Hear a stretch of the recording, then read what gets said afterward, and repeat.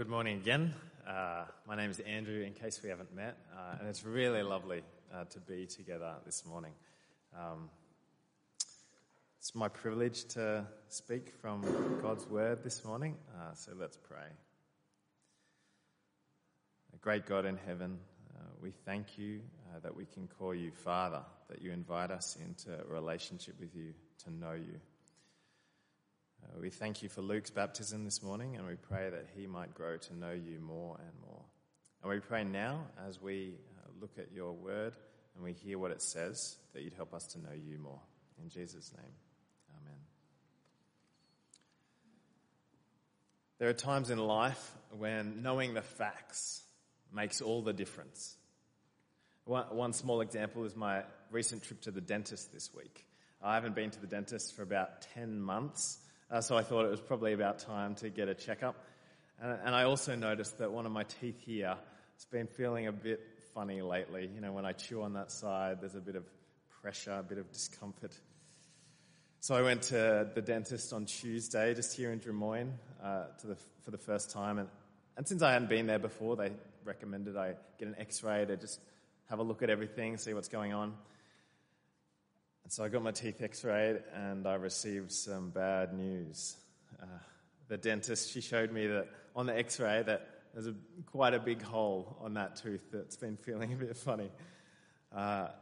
She said it's really good news, though, that we found it now, because waiting a bit longer, a few weeks, a month, it might have ended up as a root canal, which I am aware are notoriously expensive and painful.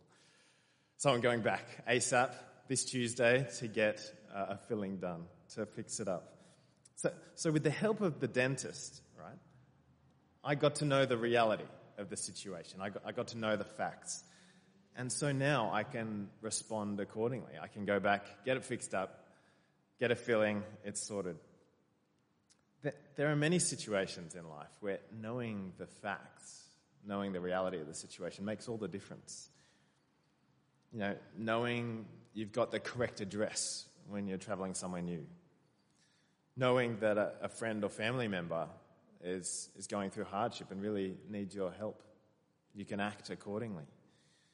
Or knowing that there's a cancer growing in your body and it needs treatment quite urgently. Knowing these things, knowing the facts, can help us to respond rightly to the reality. This is what the Bible helps us to do. It helps us to live in harmony with reality, to know the reality of God in particular, and to respond accordingly. The city of Athens in the first century, it was a place that loved knowledge, an esteemed place where people learnt and discussed the latest ideas. But when Paul was in Athens, he saw that they were missing a piece of knowledge. That they were missing knowledge about God, the true God.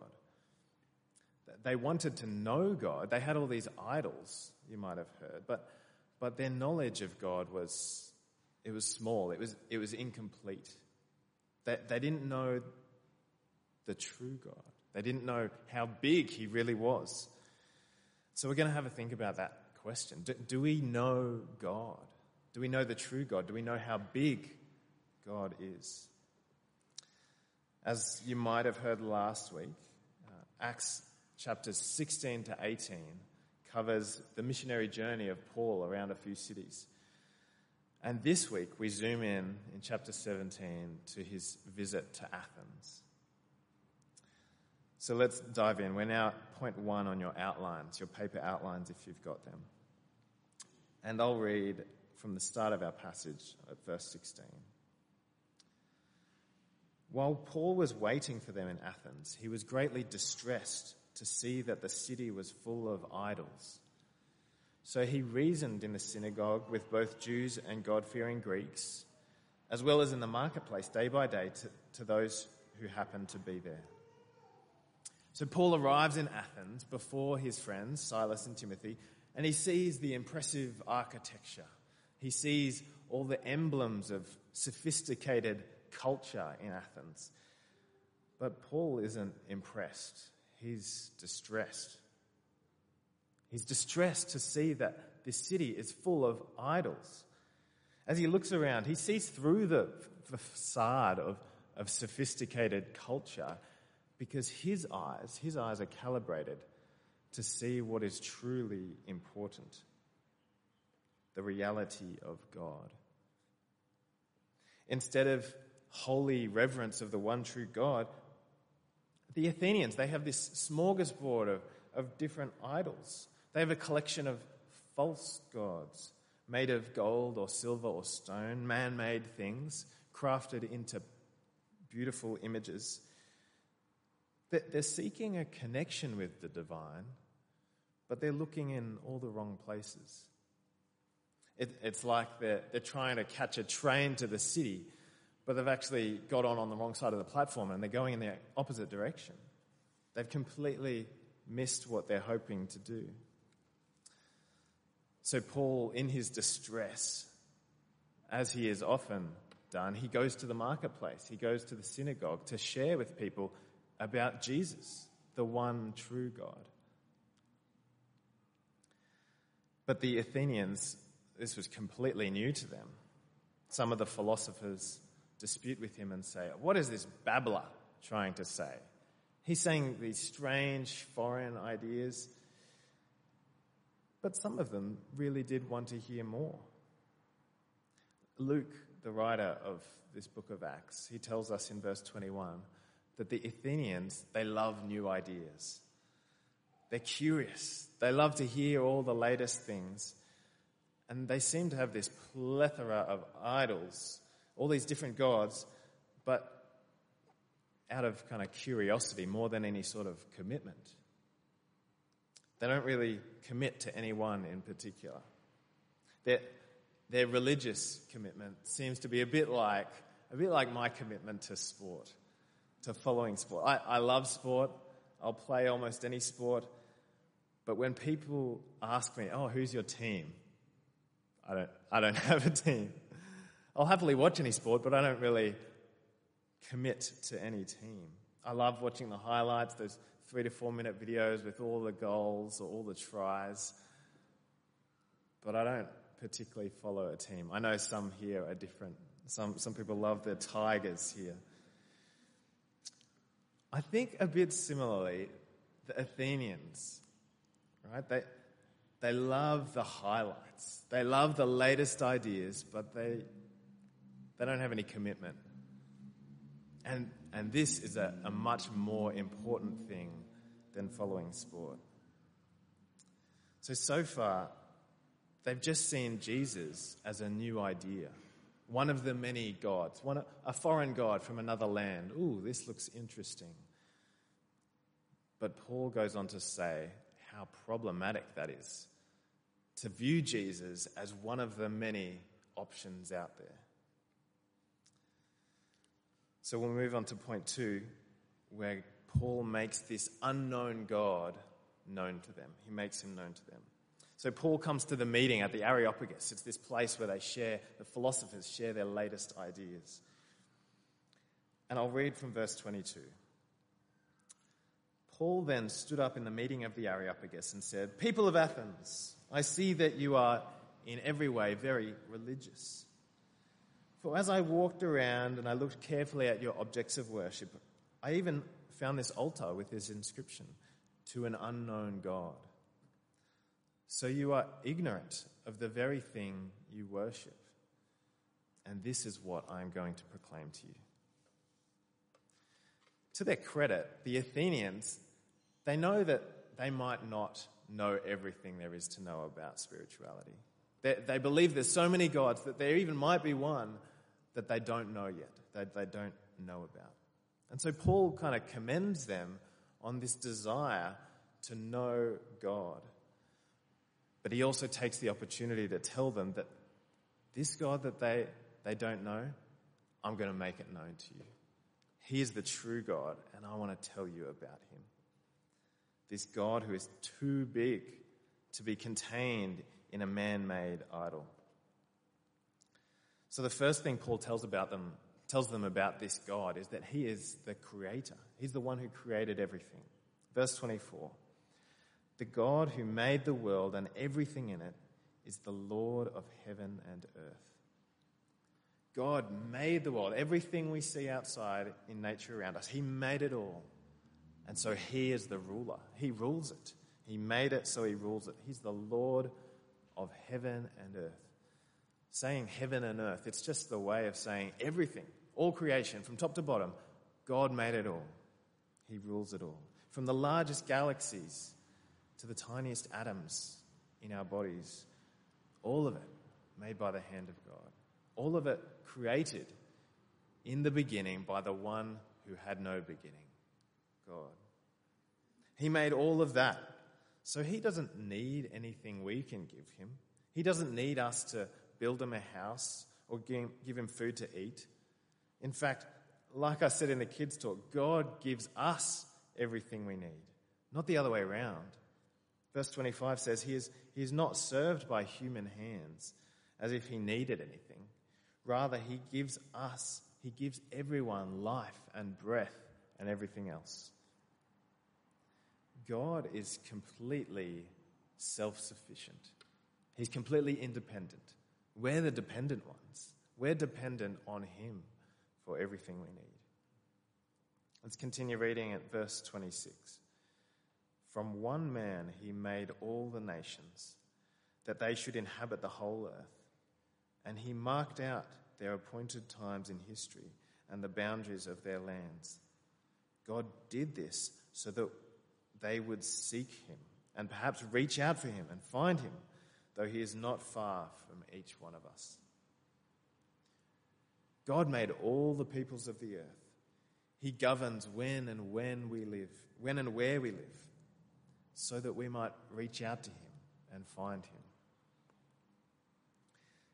Paul even quotes the Greek poets of the day in verse 28, because he knows that what we see in creation, it points to God. It points to the one who created it. And whether we admit it or not, I think God created us all with a sense that he's there, a sense of the divine. God draws us to him, not in order that we might serve his needs, but for the purpose of relationship. The God who lacks nothing invites us for relationship because he wants a relationship. The other day, I was doing a bit of vacuuming at home, and our two-year-old son, Zach, he wanted to help. Some of you might know this situation with a young child. They want to help. They want to get involved. So I've got the real vacuum cleaner, and Zach grabs a little toy, starts pushing it around next to me, helping, right? He's helping me with the vacuuming. Not really, is he? But it's really lovely. Not that I need help with the vacuuming. I'm perfectly fine to vacuum the whole house by myself. But it's lovely because he wants to participate with what his dad is doing. He wants to get involved. He wants relationship. And sometimes it actually does help. He can move things here and there, move his little chair out of the way so I can vacuum underneath it. But it's about relationship. And this is a bit like the way God invites us in. He doesn't need our help. He doesn't need us, but he wants relationship. He wants us to participate in what he is doing in the world. God made us, and he made us for a relationship with him, our Creator. We're now going to move to the second point under that point 2. God is the judge. Paul goes on to tell the Athenians that God is not only the creator, but he's the judge. In verse 29, therefore, since we are God's offspring, we should not think that the divine being is like gold or silver or stone, an image made by human design and skill. He's much bigger than that, isn't he? To think that the one who made everything, that we could make something with our own hands and think, oh, that's like God. The idols that Paul saw in Athens, they made him distressed because man-made things were being worshipped instead of the one who made man. It's like a child asking their teddy bear for a sandwich. It's just crazy to think that something we make is worthy of our worship rather than the Creator who made everything. You see, this type of idolatry, it's a twofold problem. God is being ignored. He's not getting the attention he deserves. And instead, man-made things are getting more attention than they deserve. Just this week, with all the rain, outside on the grass there's a bit of a mud patch where the water drips down from the shade cloth, and it just makes this big muddy puddle during the week. And thinking about that puddle, right? Imagine if we at DPC, we saw all that water and we thought, oh, water's life-giving, water's so helpful. We ought not to let that go to waste, surely. So let's dig that hole a bit deeper, more water goes in there. And after church, let's get our mugs, let's use that to drink. That would be insane, right? That would be ridiculous, absurd. Why would we do that? There's 2 kitchens with taps, free-flowing, fresh, drinkable water within 10 meters. Why would we turn away from that and drink from a muddy puddle? And yet that's the way the Bible describes idolatry. Turning away from the Creator who can give us everything we need, the one who's like a spring of living water, and instead turning away to man-made things. It's like turning to a muddy puddle for a drink of water. So beware of treating man-made things as if they can give us what we need. Only God can supply all our needs. Because not only is it a terrible choice for us, but it's an offense to God to turn away from Him and turn to these other things. What does God do about this offense? Well, have a look in verse 30. In the past, God overlooked such ignorance, but now He commands all people everywhere to repent. For He has set a day when He will judge the world with justice by the man He has appointed. He has given proof of this to everyone by raising Him from the dead. God says, enough is enough. I've let this slide in the past, but now it needs to stop. Both for your good and for my glory, I'm not going to let this idolatry continue. To allow man-made things continue to get the attention that God deserves. And He sent His Son, Jesus, and raised Him from the dead as proof that one day, that day will come when God will put an end to all idolatry. So this is the reality. God's the Creator, God's the Judge. The question is, how will we respond to that reality? We're on point 3 of your outlines now, responding to this knowledge. With my tooth problem at the start, I could just ignore it. I could hope that it goes away, just make sure I work really hard at flossing and brushing or whatever. I could avoid getting that filling because it's a bit too uncomfortable. I don't want to go through that process. But that would be a mistake, wouldn't it? I'm much better off going on Tuesday, getting it fixed up, get that filling, even if it'll be uncomfortable. Because that's the right response to reality. That's to live in harmony with the reality. It's the best option in the long run. Avoiding that future pain of a root canal. Pain for my body and for my wallet. Because the hole in my tooth is real. It won't just go away if I just ignore it. In a similar way, God is real. He is the real Creator and the real Judge. He won't just go away if we ignore Him.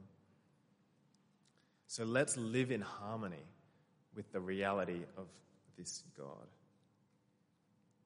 This message that Paul gives to the Athenians, it's both an invitation and a warning. Come and know God, your Creator. Have a relationship with Him. And a warning, stop committing your life to things of this world, things that can't and won't deliver what you expect them to. Paul's message for the Athenians is this: come and know God, turn away from idols. And that the Athenians had a mix of responses when they heard this message. And people today still have a mix of responses. Some sneered, they weren't interested. Some were curious to hear more. Some believed what he said and turned away from idols, turned to the living God. And they entered a relationship with the one who created them. This great news, this invitation, is for all people. This invitation to know the true God, have a relationship with him. It's not just for you, it's not just for me, it's not just for us here, it's for everyone. Your family, your neighbours, your friends, your colleagues. Everyone needs to hear about the true God. So let's make him known. Now to finish off, let's have a little thought experiment. Just as Paul visited a bunch of different cities, I wonder what you think he'd say if he visited Drummoyne, this suburb, the inner west. Perhaps, there's lots of things he could say, but perhaps something like this. People of Drummoyne, I see that in every way you are very busy, very hurried. For as I look and see the hustle and bustle of the traffic, people rushing to and fro, I see you fret and worry, stressed and anxious. You work harder and longer, striving for the next milestone, hoping that you might meet the expectations of those around you.